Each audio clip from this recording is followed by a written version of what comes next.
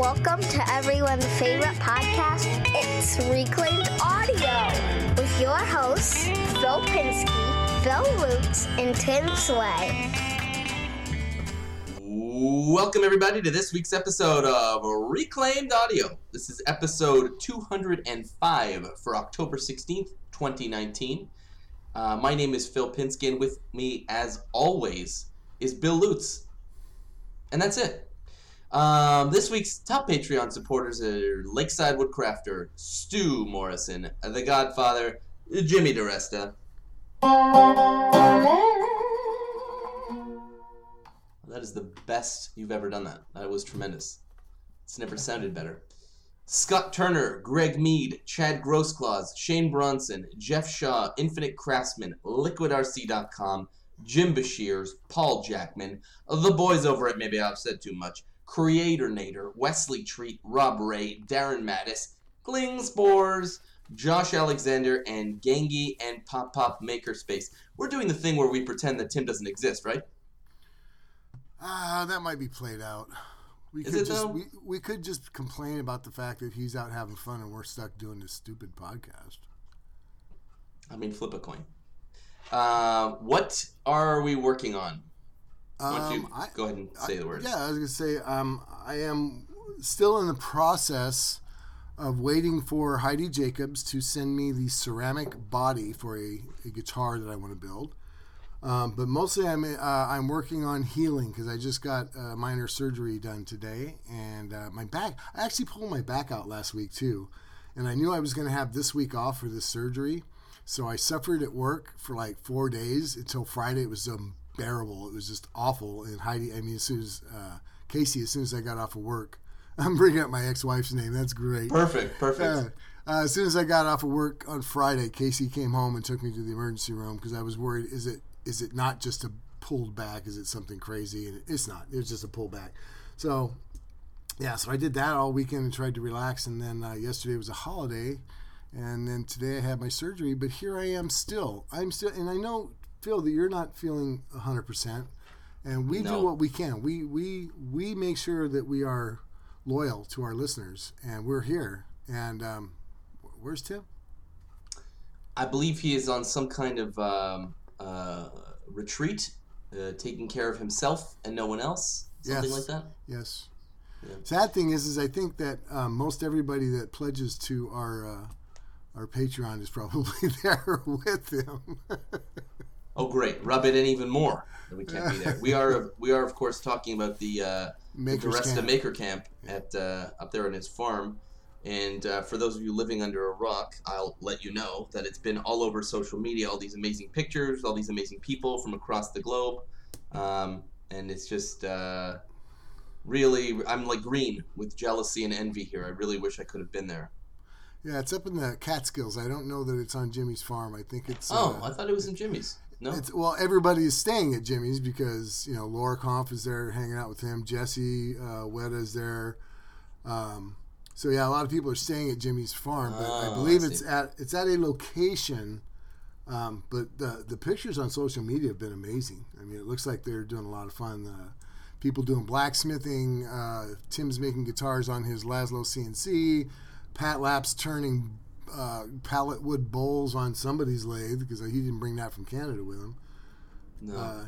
Jackman's there. Yeah, there's a bunch of amazing people showed up. Joel Crawford, I saw pictures of him. Paul Miette, Jimmy's dad and brother. It just doesn't get any better except, well, it sucks because we're not there. Right. I mean, it'd be way better if we were there. That's what I'm saying. It would be absolutely be the thing to go to if we were able to go. Right. But it's second best to that. Mm-hmm. Third, really. But,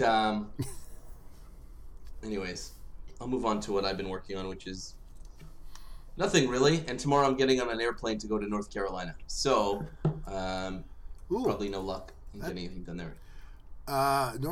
Isn't weather supposed to be terrible over there? Oh, terrific. Let me just double check that.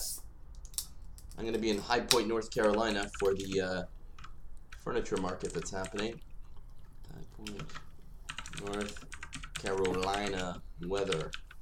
I mean, sure, I'll do this on air. Why not? Yeah. Currently, it's a balmy 76. No, it's going to be pretty rainy, but Thursday through Saturday will be very nice. Okay. And rainy Well, they tomorrow. knew you were coming. They cleared it up. So They always do that. And it always rains there in October. Always. Anytime I go. So that's what I'm doing. I'm getting on an airplane. I've been doing a lot of traveling for work, so not much time in the shop.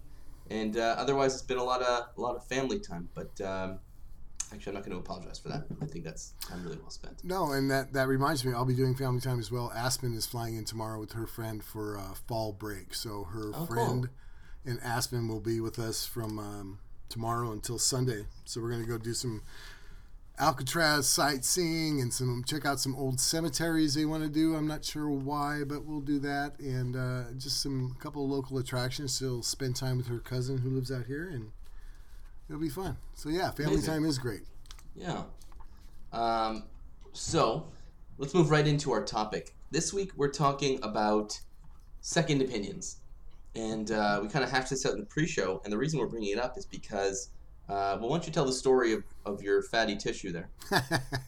Yeah, so about 5 years ago, my very first surgery ever was because I had developed a lump on my neck, and having it checked out, it was supposedly not that big a deal. It was just a lipoma, which I guess is a fatty tumor, but it was attached to my salivary gland on my right side of my neck. And the doctor says what I'm going to do is go in there and just remove that, and everything will be fine. Well, after the surgery, he tells me, well, I didn't remove the whole thing because it was only wrapped around half of it. I left half of your salivary gland so you don't get dry mouth.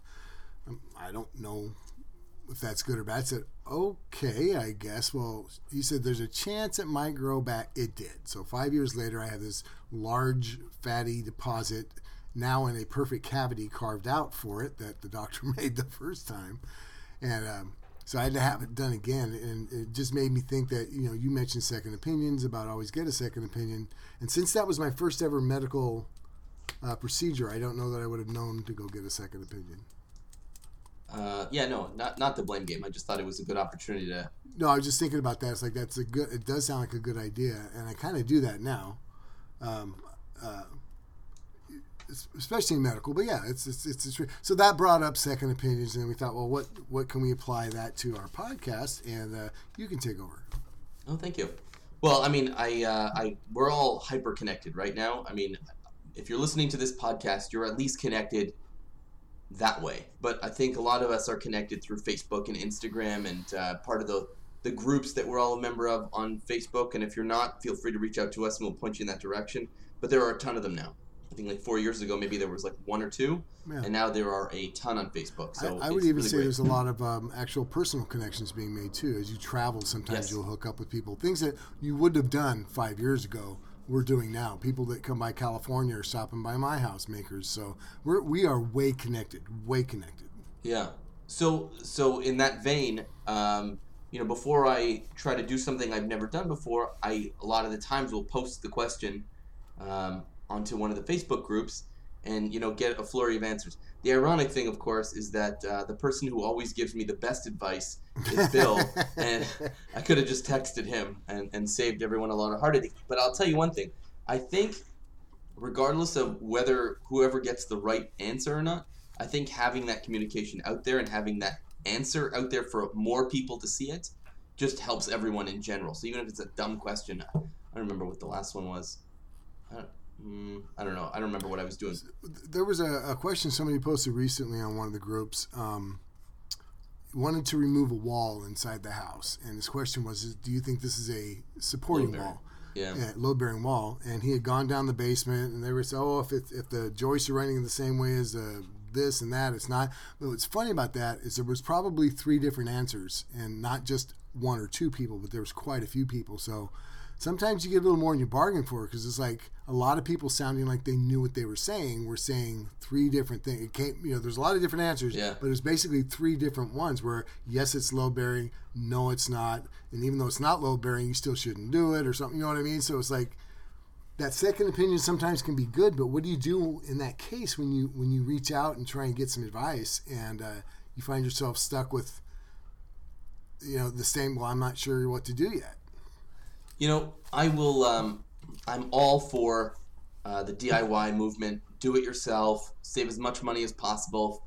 Funny story. This morning I went to go get an oil change, Right. and one of the scams they always pull on you is the old air filter, thing. And so he pulls out the engine air filter. Shows it to me that it's dirty. Then he scurries on into, my car, pulls out the cabin air filter, shows me that one's dirty also. And then he goes, these are filthy. You got to replace them. And I don't remember the last time I did it was, but I know that the engine air filter is something like 12,000 miles, and the one inside the cabin is anywhere between 12 and 40,000 miles. You know what I mean? And I barely drive my car anymore because I'm on the road so much. Right. And he goes, it's $45 a piece. So the oil change was $60, and it was going to be another $90 for air filters. And I said, okay, we can't just blow it off with some compressed air. He goes, no, you need to change it to maintain your warranty. Yeah. And as soon as he said that to me, I was like, alarm bells, nonsense. So I went onto CanadianTire.ca while he was sitting there, and I see that they're like $12 a piece. Yeah. And they're so easy to do yourself. So I said, just put them. Literally what I said was, Jesus Christ, put them back. Yeah. And so I'm all for doing it yourself when it makes sense, when it's easy, when like there's very little consequence of screwing up. What's the worst case? I wasted $20 if I get it wrong, and then I'll go back and spend the $90 there, whatever the case may be. But knocking out a wall that's potentially load bearing, that's when I say bring in a pro, who's warranted and insured. Well, I on top of that, I agree with that. Also, bring in a pro if you know somebody. If you have a relative or a friend who's an actual contractor, this is what they do for a living. And I know everybody's a contractor and licensed and insured online. But if you actually, I would say something like that. Probably bring in somebody, and hopefully you know somebody that can just tell you, look, this is just cosmetic. You can tear this out yourself, put up some more studs, put some sheetrock up, and you're good to go. Change it how you want, or no, this is something you can't take this out. It has to be there. Yeah, you got to put in a structural beam. Who knows? It can be done, but not by you. Right. And here's the thing: is a lot of times, even if it's not a load bearing wall, especially on an old house, if you tear it out, you can expect that the house has settled onto everything there. Yeah. So when you pull one part of it out, it's not going to fall down, but it is probably going to move and settle and crack a little bit. So, and that'll freak people out. Then that's when they freak out and they call in the contractor. Oh my gosh, my house is going to fall down because I took out this wall. So now they pay some jerk that comes in, and if that happens, but they pay somebody to come in and redo their whole room when they only really want to just put an arch into the kitchen, or something like that. Right. So it's crazy. Casey just went for she's got the Toyota RAV4 hybrid now, and it's her first oil change. So I've been on her about doing that. She came back, says, okay, I got the oil change. Oh, that's good. And she says, yeah, it was like $89. I'm like, what? Synthetic, yeah. Yeah. It's just, oh, yeah, well, I got the synthetic because they said that it's good for my warranty and that it's good. I don't have to change it every 3,000 miles. I can go every 7,500. I says, well, honey, that car is actually made to go 7,500 miles on just regular oil. I says, you don't have to pay that anyway. So, but yeah, that happens. And when I go into the same place, they don't try that on me. They'll ask you, hey, what do you want to use? Synthetic? I'm like, no, just put regular oil in it. We don't. Yeah, I normally would. Today I got lucky, and he goes, your car's only okay for semi-synthetic or synthetic. But word to the wise, I'm actually out of semi-synthetic, so I'll give you the full synth. Oh, there you go. Charge you for the semi. I was like, all right, I'll pay the 60 beans. But that second opinion thing, though, man. I mean, okay, so my theory has always been every 3,000 miles. I don't care what the car says, right? If it says 7,500, whatever, I'll do every 3,000 miles. My brother, on the other hand, he's never changed his oil on any truck he's ever owned. He's always work trucks. Never changed his oil more than every 10,000 miles. That's it. It's about every 10,000, and he does it. Now, the oil comes out black, and the filter's horrible and everything, but he gets well over 100,000 miles on these trucks every time. Yeah. He's just like, it's always worked for me, Yeah. So I'm not sure why. So I guess investigating why you're supposed to do something a certain way. What really are you trying to accomplish? Is your engine going to blow up? Or is it, instead of only lasting 150,000 miles, it would have lasted 200? I'm kind of like, I don't ever own a car that goes over 100,000 miles. So No, for sure. But the thing is like, what's your ownership structure, right? Is it a purchased vehicle that you're looking to keep for 10, 15 years? Or is it a leased vehicle that you're holding on to for 4 years? Like, my car was leased for 3 years. And so I just needed it's going to be under warranty its entire lifespan with me. I'm getting my oil changed when they put the little sticker on there. I keep the receipt with me in the glove box. I've got as many as every 6 months or whatever it takes me to get there. So as far as I'm concerned, I did my due diligence. I am covered. If at the end of this car's lifespan it's slurping out schlockety schlock or whatever it is there, I don't care. That's a Lorax quote. But anyways, I do what's necessary to maintain the vehicle, and that's it. I'm not 3,000 miles. That feels like really babying the car. My thought always was, and I don't know why, it's just how I learned it, and it was always that if you keep the oil clean, if you don't let the oil get black, you'll never hurt the engine. And I don't know if that's just how I was taught. I didn't really care. It's like, okay, good enough for me. And oil changes didn't used to be that expensive. They're getting kind of pricey now. Yes, they are. But and it's harder to do it yourself. It is. If you don't want to, because I mean, you used to do it out in the middle of your driveway and nobody complained about it. Yeah. And you just go drop the oil off at any gas station. It was okay. Well, now there's recycling fees. There's neighborhoods don't want you doing that in your driveway. So there's a lot to it. But again, it went from $19.99 to $29.99, and it's usually you don't ever get an oil change for less than $50. Yep. I mean, I don't know, because they have I don't know. It's kind of crazy. So instead of oil changes, though, in the maker world, so I think there's two kinds of second opinions. Some are solicited, some are unsolicited. Mm-hmm. And we've kind of talked about the solicited ones, things you got to kind of watch out for. What's a good experience, though, where you've reached out, I need something done, and you got the right advice the first time around? And I saw some black mold on a wall in the basement. Just like it was like bubbling up through a seam in my basement. And I reached out to the Facebook group again. Actually, this one was not advice that I got from you, ironically. This one was this is advice I got from, I think it was Justin Sparks. It's either me, Gib, or Justin. So yeah, Gib helped me on a different one. Actually, you guys are my the Father, the Son, and the Holy Ghost for this stuff. Yeah. So what it was in the end, and I think he correctly predicted it, was that there was something was like two different kinds of metals, like copper and aluminum, were touching, and so it created a reaction that looked like black mold, but it really wasn't. It just basically was a patina. yeah, exactly. It was rust at the end of the day, right? It was some kind of oxidation, so it looked like it. Anyway, so I ripped out all the drywall and then I separated that metal and isolated, cleaned everything out of there. But in the meantime, I still sprayed the heck out of it with like fungicide and and bleach and all that stuff. And then I redid it, and I haven't seen it since. So it's been great. So that one was a good one. And the other one was Gib helped me through a blown circuit board on my furnace. That's right. Yeah. He helped me wire it to just be permanently on until I could get replacement parts and fix it. But he kind of also gave me the courage to like, don't worry, there's nothing you're gonna break here. Just, so I got the parts myself, and the whole thing would have cost me $2,000 if I had brought somebody in, but it cost me $200 instead. Well, that's good stuff. Yeah, that was good.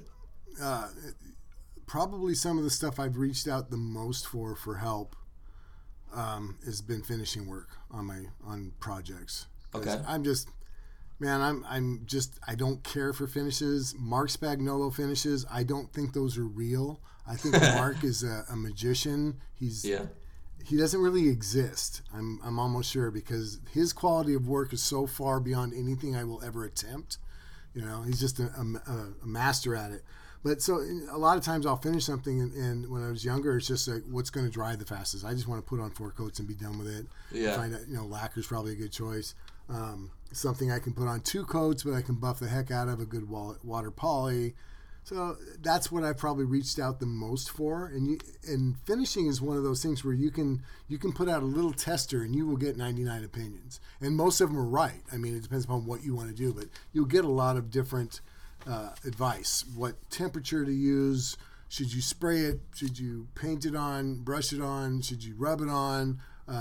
go with them just a plain oil? Or are you going to go with something that's sticky and has to dry? I mean, that's the toughest one. The toughest one is asking for an opinion where there's no right answer. It literally just is opinion. And because it's back down to you, and you still got to make a choice. Right. I almost want to be able to. I think for me, when I ask for a second opinion, I want somebody to affirmatively tell me something that I'm just going to do because I trust them, and I can blame them if it doesn't work. Correct. Oh yeah. I mean, that's 100% is about liability. Yeah. Definitely. Bill said, and then look what happened. Yep. I mean, it relieves you of that pressure of you being the one responsible. So. There are two kinds of freedom. There's freedom to do something, and there's freedom from having to do something. So this is the freedom from having to think. And of course, freedom is not free. Well, giving up your freedom certainly is. Yeah. I mean, there's a cost to it, but anyways, this is the wrong podcast. We should do some kind of philosophy-based podcast. Oh, I can do that. The Vicodin's starting to kick in right now. Oh. My goodness. Unsolicited. Yes. Unsolicited. Chapter 2.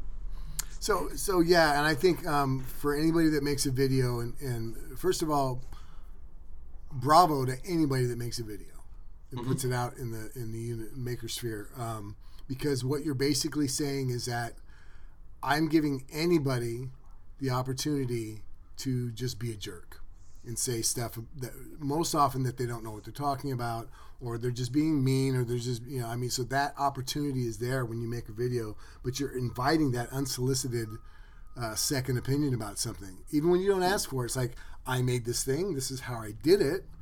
And people will say, well, you did that wrong.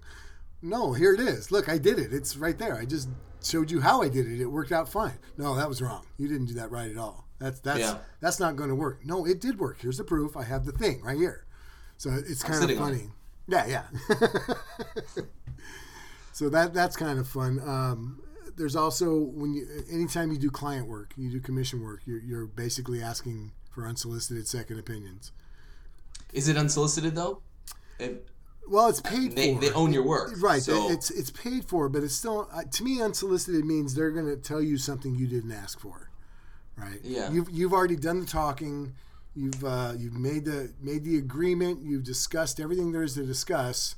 Yeah. So you think, and then halfway through or at the end or whatever, at some point they're going to come back and say, you know what would be better, or could you make that this big instead of that big now? Things like that. I had a guy where I used to work when I was at the bike manufacturer, and I had a nickname for him, and it was "Wouldn't It Be Awesome?" Because every meeting, no matter what the topic was, he'd always have some preamble, and he'd say, "Wouldn't it be awesome if?" And then he would go on into this whole thing. And then one day the CEO looks at him, and he goes, unless you're going to come back here with the solution to whatever problem you just brought up, please don't bring it up again. So that's sort of the way I feel about when someone has an opinion about the work that you've done. Yeah.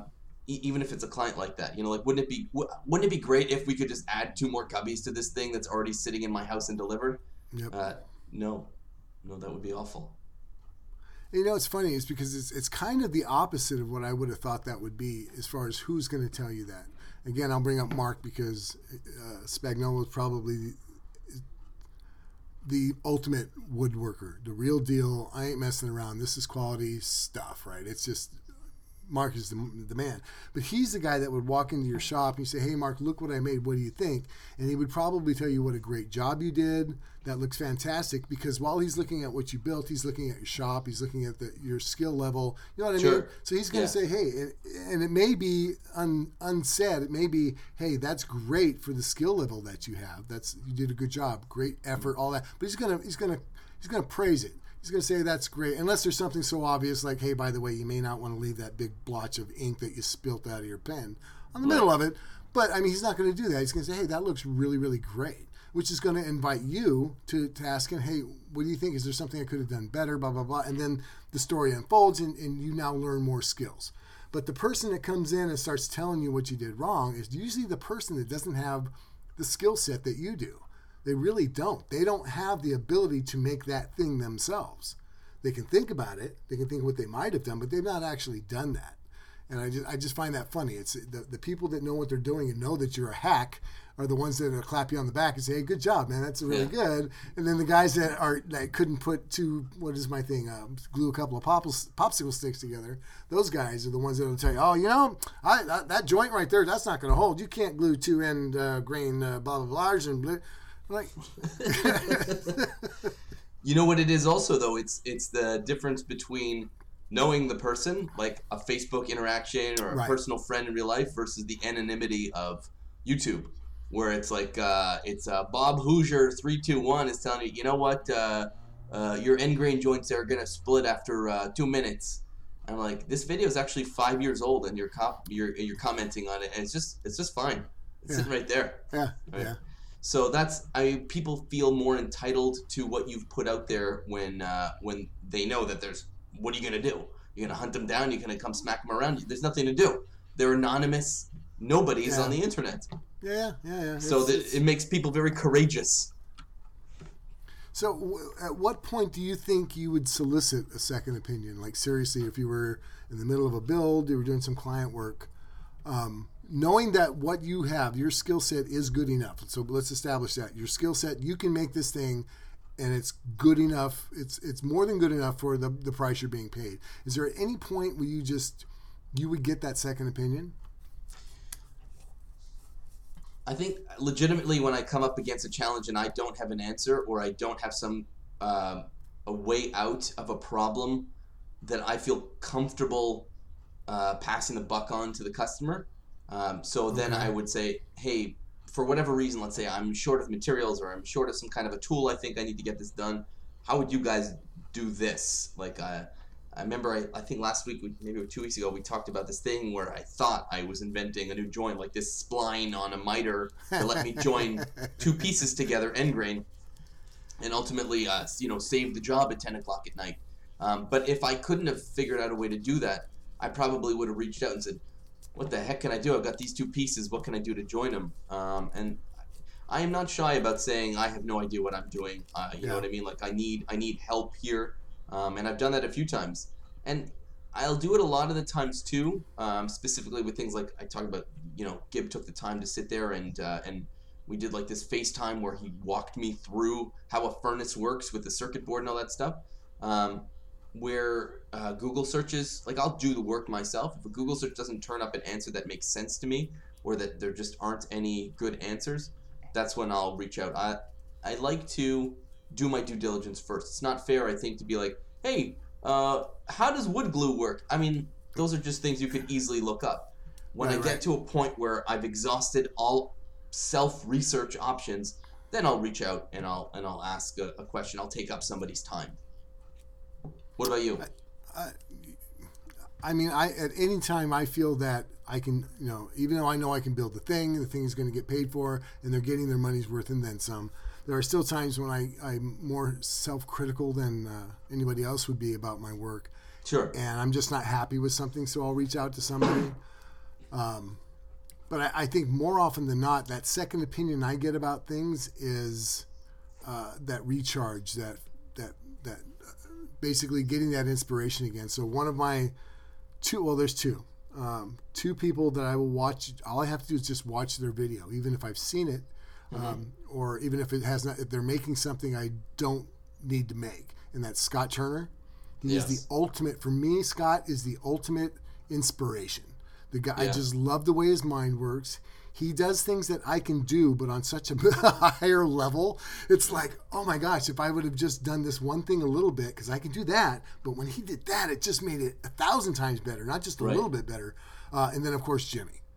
Watch one of Jimmy's videos, and it's just, and both of those guys are just, I connect with them because they make the kinds of things that I make. It's random materials, random tools. It doesn't matter. The material is almost, the medium that you're using is almost unimportant as it is the journey to get to that vision that you had.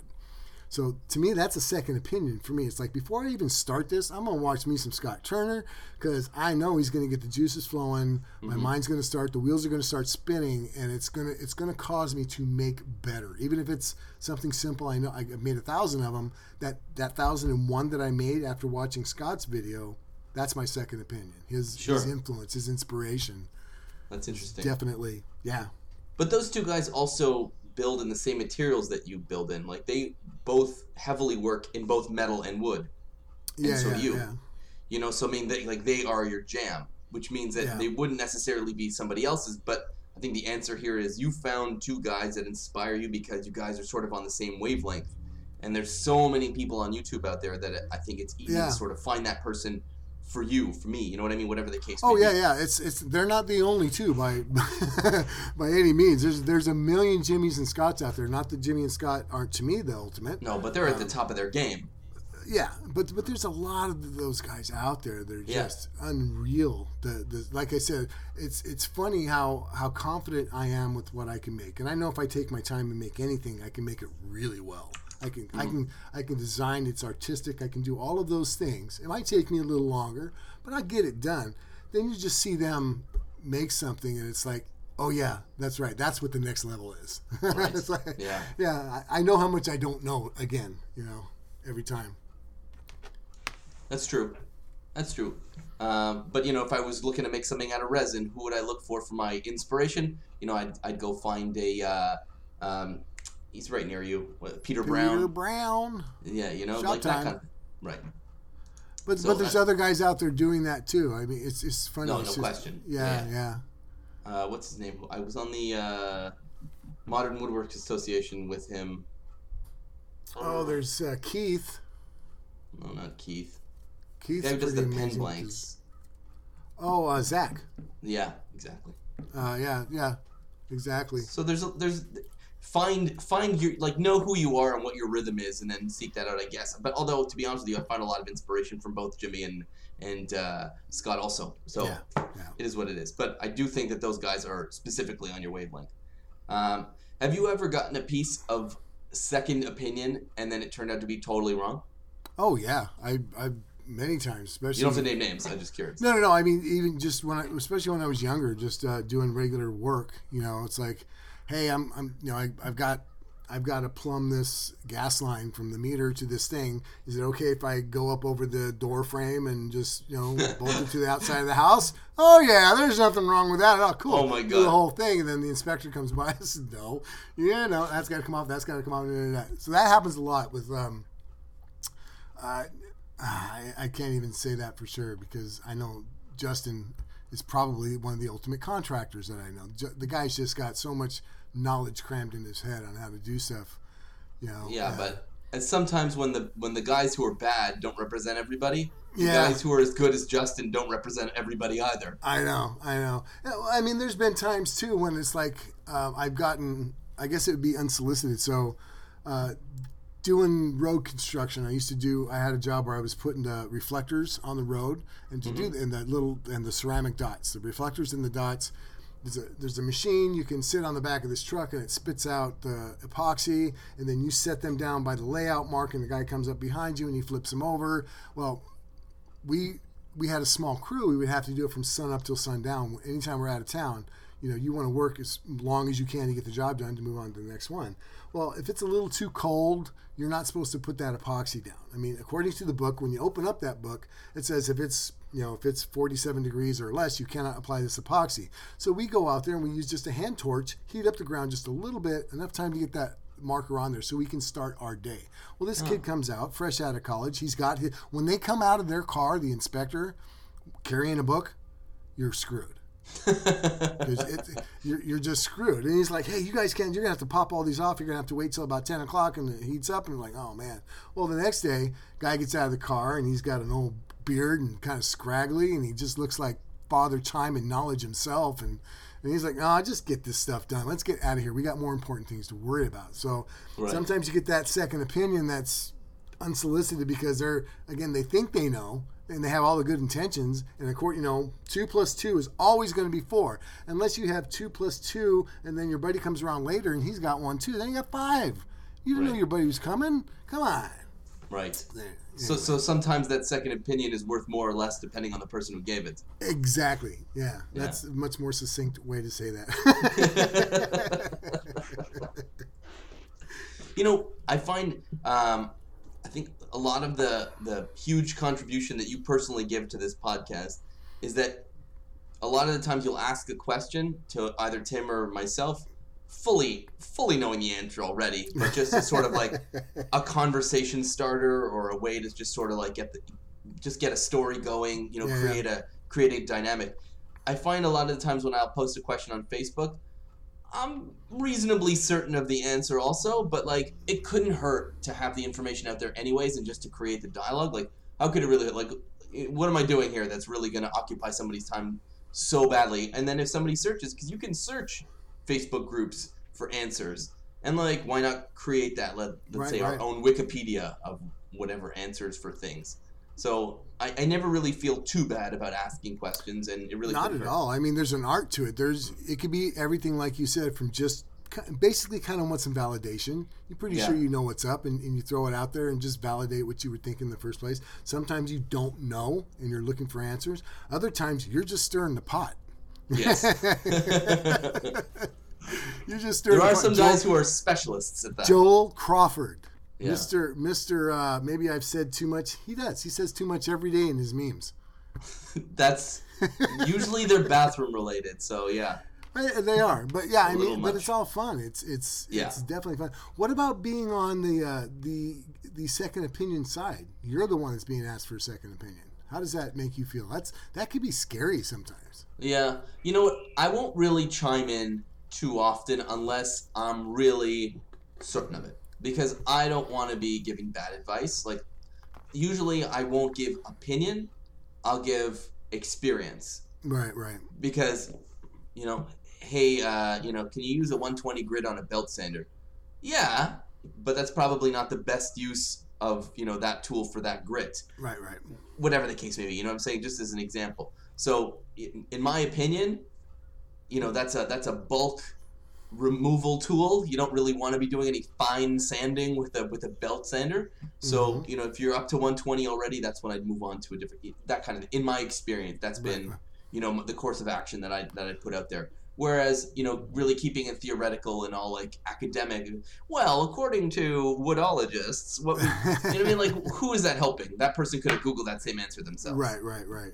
I think you're right. I think most valid second opinions are born of experience. It's you. I've done this thing and it worked for me, and here's what I did. You can try that. If you try this, I know it's worked for me in the past, and it's kind of a safe way, but it's also it may not be the result they're looking for, but it's like, here's what I tried. This happened. And if that's what you're looking for, or close enough to what you're looking for, give this a try. That's 99% of what I know too. It's like, hey, I know this has worked for me. Give this a try. Right. But that's why I kind of like the community aspect of it. Like, so enough of us say something like, in my experience, right, A has happened, and like 5 other guys say, yeah, A happened for me also. The person getting the advice feels pretty darn confident that that's what's going to happen, and that's sort of what I look for in the answer. I'm looking for consensus. Right. Well, and a lot of times, like I said, you'll find out too that there's a lot of answers. So, and sometimes it can be confusing in the case of removing a wall, but if it's in the case of, how can I cut this hole? So I use a drill bit or a Forstner bit or whatever, and you'll get people saying, oh, well, you can do this. You know what? I found this, or blah, blah, blah, blah, or you can use a punch. Now you've got, okay, I trust all these guys. I know these are all ways that could work. What works for you? Right. So it does give you options, which is, I think most often when we're reaching out for a second opinion, we're looking for options more than anything. I think we're also looking for confirmation of what we already thought. So sometimes I'll just be like 10 guys will say don't do it, 2 guys will say do it, and I'll be like, well, I mean, I did have 2 guys that said do it, so. Well, mine's even better. It's like I'll do something and then I'll think about it. Then I'll put it out there like, hey, what would you guys do? And I've already done it. It doesn't matter. I just want somebody to validate. Right. 50 guys say, yeah, don't use that sandpaper. And 1 guy says, yeah, use this brand. I did. I knew I was right. Right. Well, I'll give you an example of one where I fell into the trap of confirmation bias. So I put up my fence a couple years ago. Mm-hmm. And I remember thinking, I saw a video where somebody did, that 2-part polyurethane foam, that expanding foam instead of concrete. Right. And I was like, I do not want to be carrying bags and bags and bags of concrete and mixing it and pouring it and all that stuff. Figured this foam stuff was just a ticket. You know what I mean? The fence, instead of costing me $2,500, it cost me $900. Right. And concrete would have been a little bit cheaper, but it would have killed me on the labor. Right. And so I did it, but I put it out to the guys first. To everyone first. What do you think of this? Most people were like, try it, but you're probably not going to be happy with the results.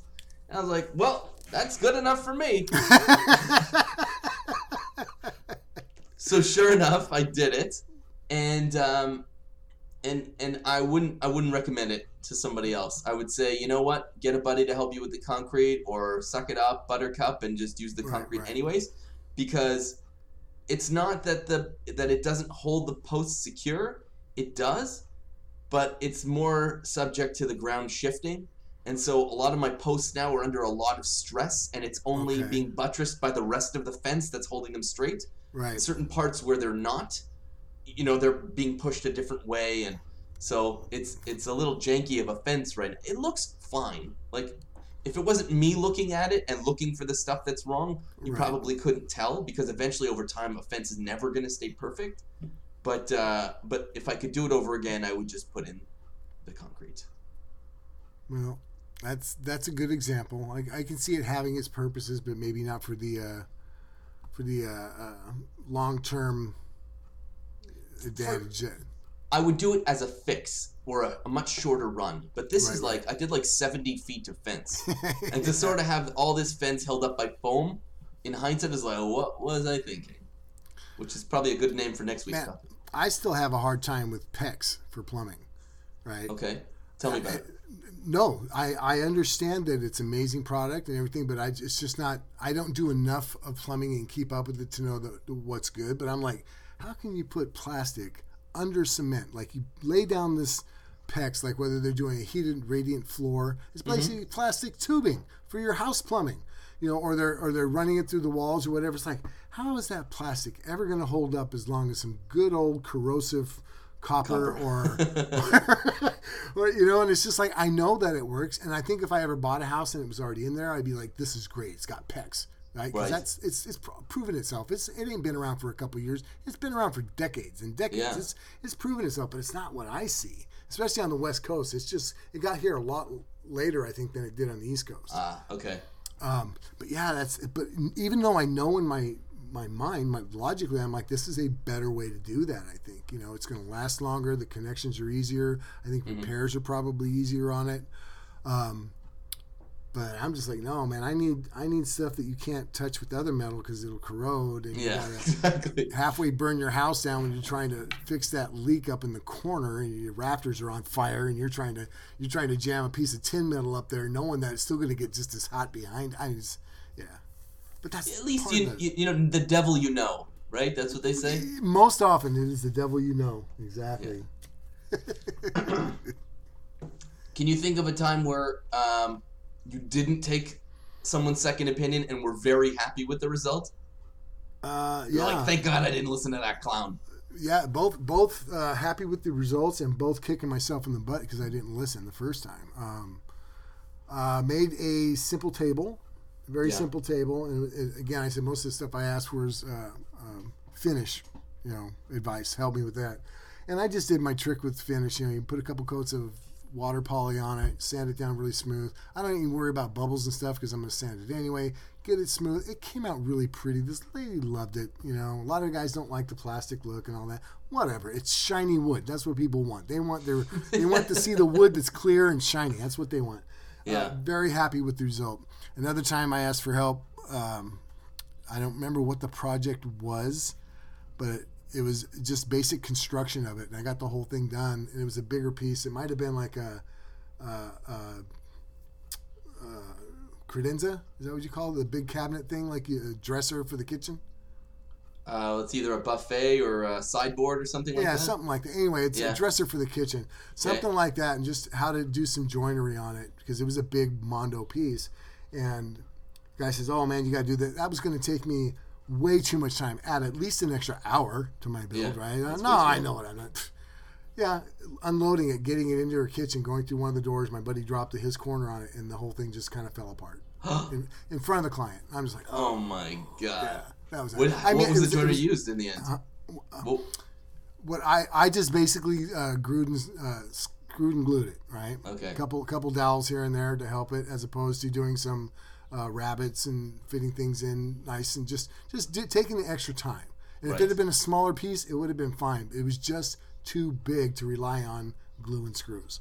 Yes. And it just fell apart. It just absolutely cracked. I mean, it didn't like fall apart like, Tinker Toys or something. But when I dropped it, you can see it cracked. One of the pieces came off. One of the support legs came off. The drawer started sliding out. And I'm like, oh, no. It just, you can't win. But again, it wasn't really a client so much as just a friend. I built it for them. Didn't charge them a whole lot. So I just had to redo it. And I did it correctly. Took my buddy's advice. And it was beautiful. It was solid. Things probably still good enough that you can, like, park your car on top of it and it would be there today. Sure. What about this one? Has there ever been a time where you did a project and you wished you had reached out and said, because it was something new for you, and you're like, oh man, I wish I had asked somebody for this, because for sure I made a Bobo mistake on it. Yeah, the first cigar box guitar I made, and I filmed it and I screwed it up on film, and that's great because it was a fun video. But instead of, I just thought I would glue up strips of plywood to make like a miniature solid body guitar, and I just didn't know. I'd never done anything like that. And I get almost to the end, and I'm just trying to hog out the pockets for where the wiring and stuff goes in the jack, and it just went right through the bottom of it. And I'm like, oh man, it was on film, so I guess it was worthwhile. But that's somebody just learned. One of those cases. Yeah, if I would have done more research and just reached out to Tim, just Tim. I mean, Tim is the man when it comes to guitars. Right. If I had just reached out to him and said, hey, what do you think about this, blah, blah, blah, I probably would have built it. It probably still would have sucked, because when I look at that video now and I see the design, the neck is skinny and wonky and everything's just kind of wrong on it. But I at least wouldn't have blew out the back of it trying to shove a drill through something that I shouldn't have been trying to shove a drill through. Sure. I mean, all those things, right? You got to do a lot of them wrong to get one right. Yeah. It's pretty rare that you're going to do something you've never done before and just like hit a home run right away. Well, one of the things I like to think now, don't do this with something that's kind of important. Put your pride down and ask for help. Mm-hmm. If it's something that you've got money invested into or somebody's paying you for, you need the time, because time itself can cost you. If you're trying to build something and you need to get it done in a week and it takes you 2 weeks because you didn't just ask for help, you've lost money, right? Sure. So I'm not talking about that, but some projects you need to just kind of go for it. Just go for it, because I'm at a point now, and I hope this doesn't come out wrong, but I'm at a point now where I have to screw up to know that I don't know stuff, right? Because I know I'm very comfortable with what I do know, and so I try and do things, and I know a little bit about a lot of things, so I always try and do those things. Well, if I want to discover anything new, I need to make those mistakes. I need to find out that, yep, you didn't know that. All your experience didn't work there, did it, buddy? Right? Yeah. And I kind of got to go through that. I know what you mean. Well, not to the same extent, obviously. I know that I lack a lot of information, and one example of a project that I did that I really wish I did reach out to people about was kind of like what's the max width of a single cabinet, like a single 2-door cabinet that you should make before it can't sort of hold itself together square. And so I made a cabinet probably too wide. I should have done 2 smaller ones and butted them up against each other so that they'd be more rigid. Right. And so now it's upstairs and it holds all the kids' board games and stuff. But you can see that the gap on the door is bigger at the bottom than it is at the top. It's tight at the top, and at the bottom it's a little bit. It's not that bad, and it's not noticeable except probably by me. But I noticed it, and I'm like, should I redo this? And because it's not exactly solid walnut either. It's melamine, right? So it is subject to way more flex. So I'm pretty sure cabinet making is one of the woodworking things that probably uses the most formulaic math out there. Yes, for sure. It really does. I mean, there's that for X amount of inches wide, you can use these amount of supports, because they've got it figured down to a science, because you want to crank out cabinets to make money. You got to be able to do that. So there's got to be a set way to make them. The finish, the trim and stuff on it, that's all fluff. But the actual structure of it, they've got that down to a science. And I mean, if I think of the thing that you can do and make real money with in woodworking, like that's been done the most, it probably is cabinetry, right? Finding a woodworker in your town to make you a custom piece of heirloom furniture, probably fewer and further between. Somebody to make you kitchen cabinets, your town probably has 5 of them. Oh yeah. If you not know what I mean? more. So, like, I mean, it's a bread and butter type of contract work. So clearly that information is out there, and I really screwed the pooch by not looking for it. You know, I'm like, I can do this, no problem. But the truth is, it was melamine. I mean, like, it's like $20 for an 8x4 sheet. I could redo this, and it would really be no skin. I still have like the little plastic white screw covers, and I still have the edge trim. So, like, do I have? What I lack is not the money to redo the $20 of materials. It's the time. And the thing is up there, and no one's really complaining. So, but you know, lesson learned. In the next one, I'll do better. Don't you find that time will somehow bite you in the butt no matter what? You've got to put the time in, because if you don't put the time in now, you'll put the time in later. You're not getting away with it. You're just prolonging that time that needs to be added to that thing to make it right. My wife has an expression, and it goes like this: cheap is expensive, and expensive is cheap. So you're going to pay for it now, or you're going to pay for it later. But later, it's actually going to cost you way more. Yep. So whether it's time or money, which for me, in my sort of philosophical thinking, are totally interchangeable. Like, you know, E equals MC squared, energy and matter, you know, like they're both sides of an equation. For me, time and money are the same thing. You're either trading one for the other. You're trading your time to make money, and you're trading your money for somebody else's time. It's all that interesting stuff in between that time and that money that makes either one of them worthwhile, right? Well, there's always a formula. Like, is my time worth more than it would cost to pay to have somebody do it? Or is my time less expensive than somebody who would charge to come and do this? And can I do it properly? Right? That's sort of the calculus that I always have. Like, could I fix the furnace myself and save a lot of money? Yes. Can I, should I fix this plumbing myself? Heck no. Heck no. Because the cost of, a flooded basement is way more than the boo-boo I would make. You know what I mean? So that's always the calculus that I do of whether or not I should be doing something myself. Like, what are the consequences? At some point, you're going to get to the point, can I fix this furnace myself and save a lot of money? I don't care. I don't want to do it. You do it. That's going to come. That's going to come. Yeah, that does come out. And I guess that would be a time thing then. You're still saving that time. So your time, your value of what I want to do, or I just don't want to do that thing, or I want to spend that time doing something else or with my kids or whatever. So I like the sort of I kind of treat making and fixing and building kind of like a survival skill, right? Like if somebody dumped you off in the middle of the woods, like, could you survive? So for me, one time we had it where we came back from Christmas holidays, and it was Sunday night, and the house was frigid.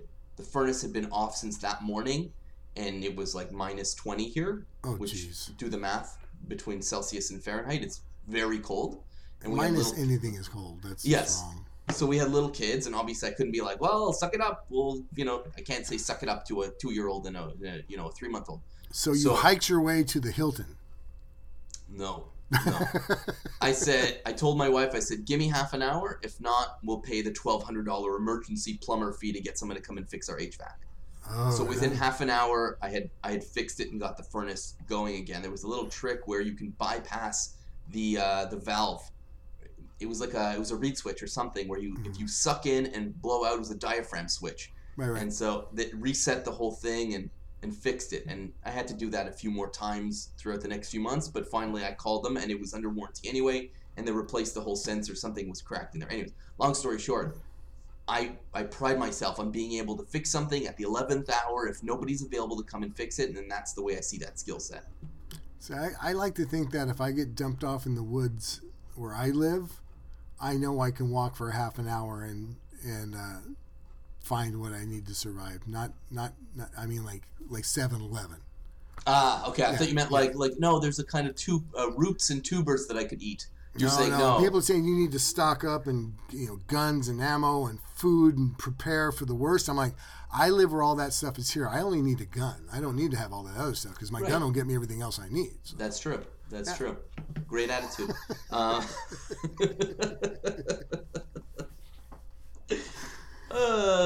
Too much. Okay, so iTunes review. Let's see if we have another. I'll look at the American. Let's see. We are well prepared. Well, I have these things open.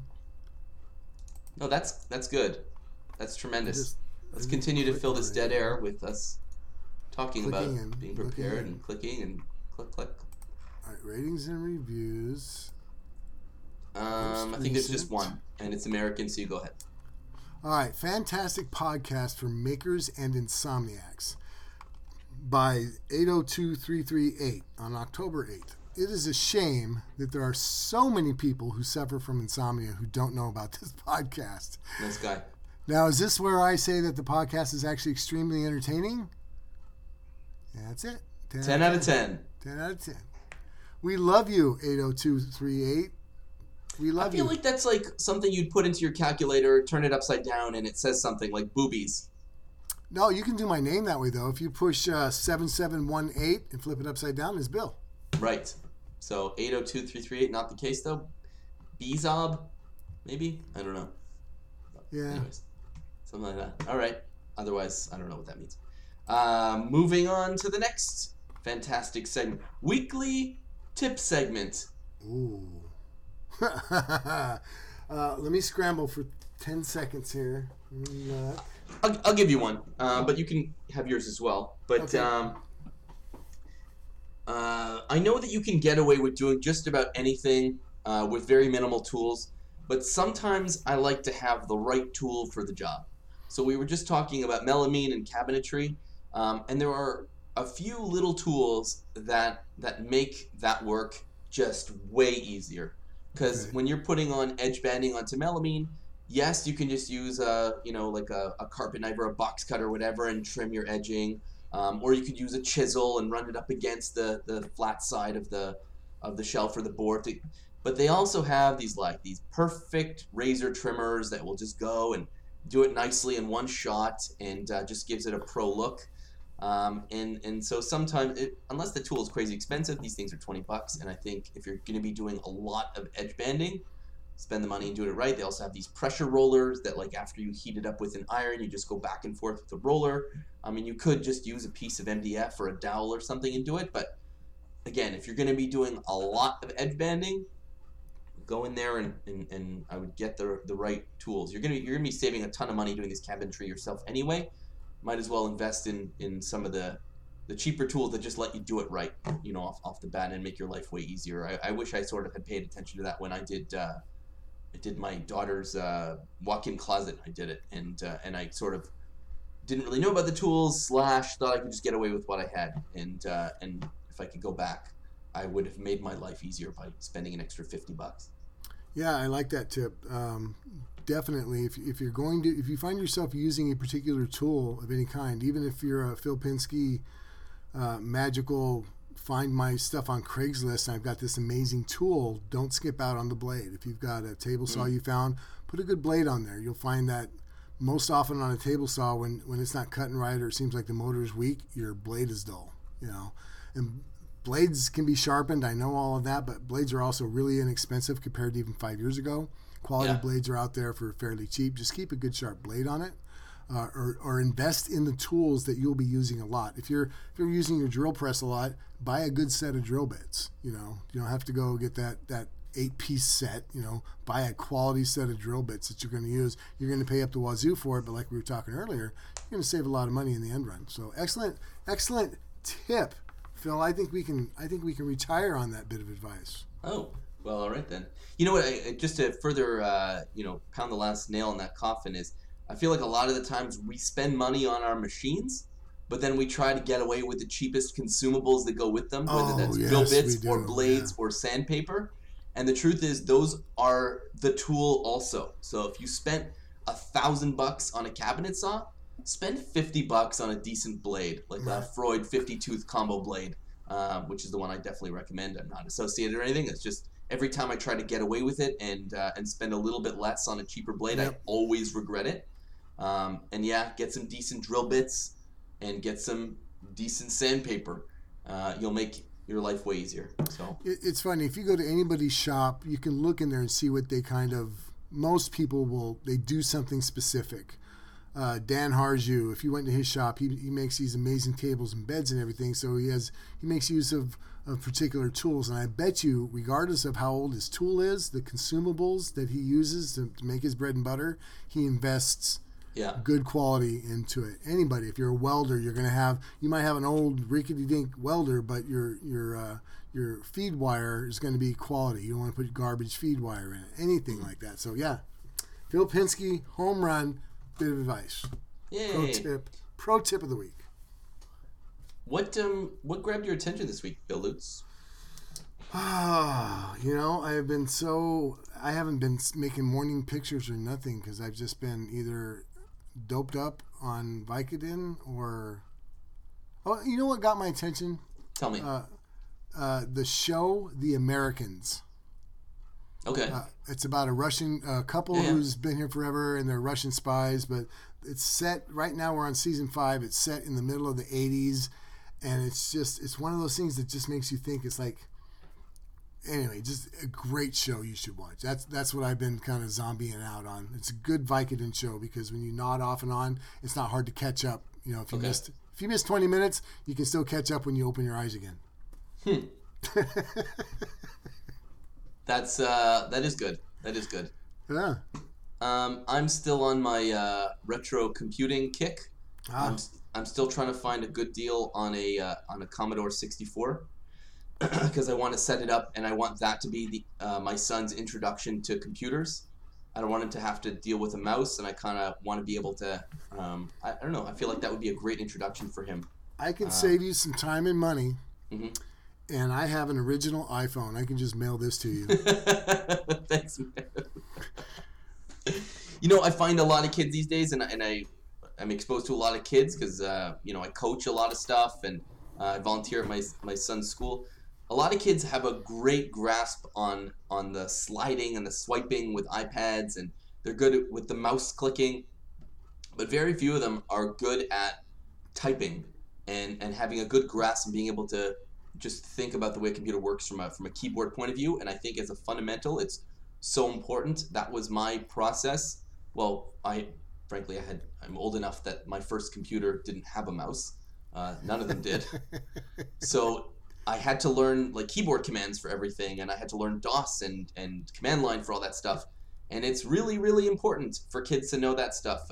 You can't just point and click your way through everything on a computer. You really do need to be able to roll up your sleeves and get in there. And I think that programming and coding is super important. So I really want to build that up from. Anyways, so that's what I'm doing. I'm on Craigslist and stuff looking for a Commodore 64 for my son. So that's one of my biggest regrets. And it's funny. The show The Americans. One of the things he's trying to infiltrate and get a schmooze with this gal that's a computer programmer. Okay. Right. And she says, "Well, I can show you how to do this." So his thing is like, "Oh, I've got all these papers, and all. So well, we can do these on a spreadsheet." Mm-hmm. Now, when I was 18, I decided, you know what, computers might go somewhere. I'm going to take a class, and it was Windows 3, I believe. Yeah. And it was spreadsheet was Lotus 123. Mm-hmm. And she on the show last night, we were watching, she said, "I can show you how to do this on Lotus 123. And I looked at Casey and I was like, "I have the certificate. I have computer information processing. I'm certified. I still have the certificate. I can use Lotus 123. That is hysterical. That is very funny. Very funny. I get that reference. Good for you.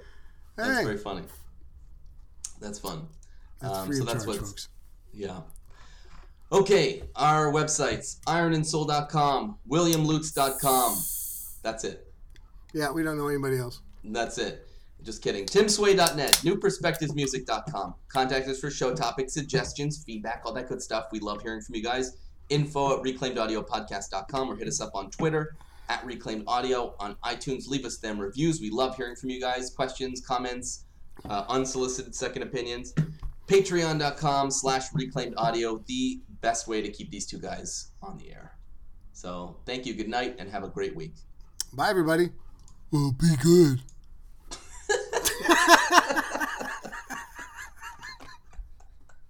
I'm leaving that in. I think we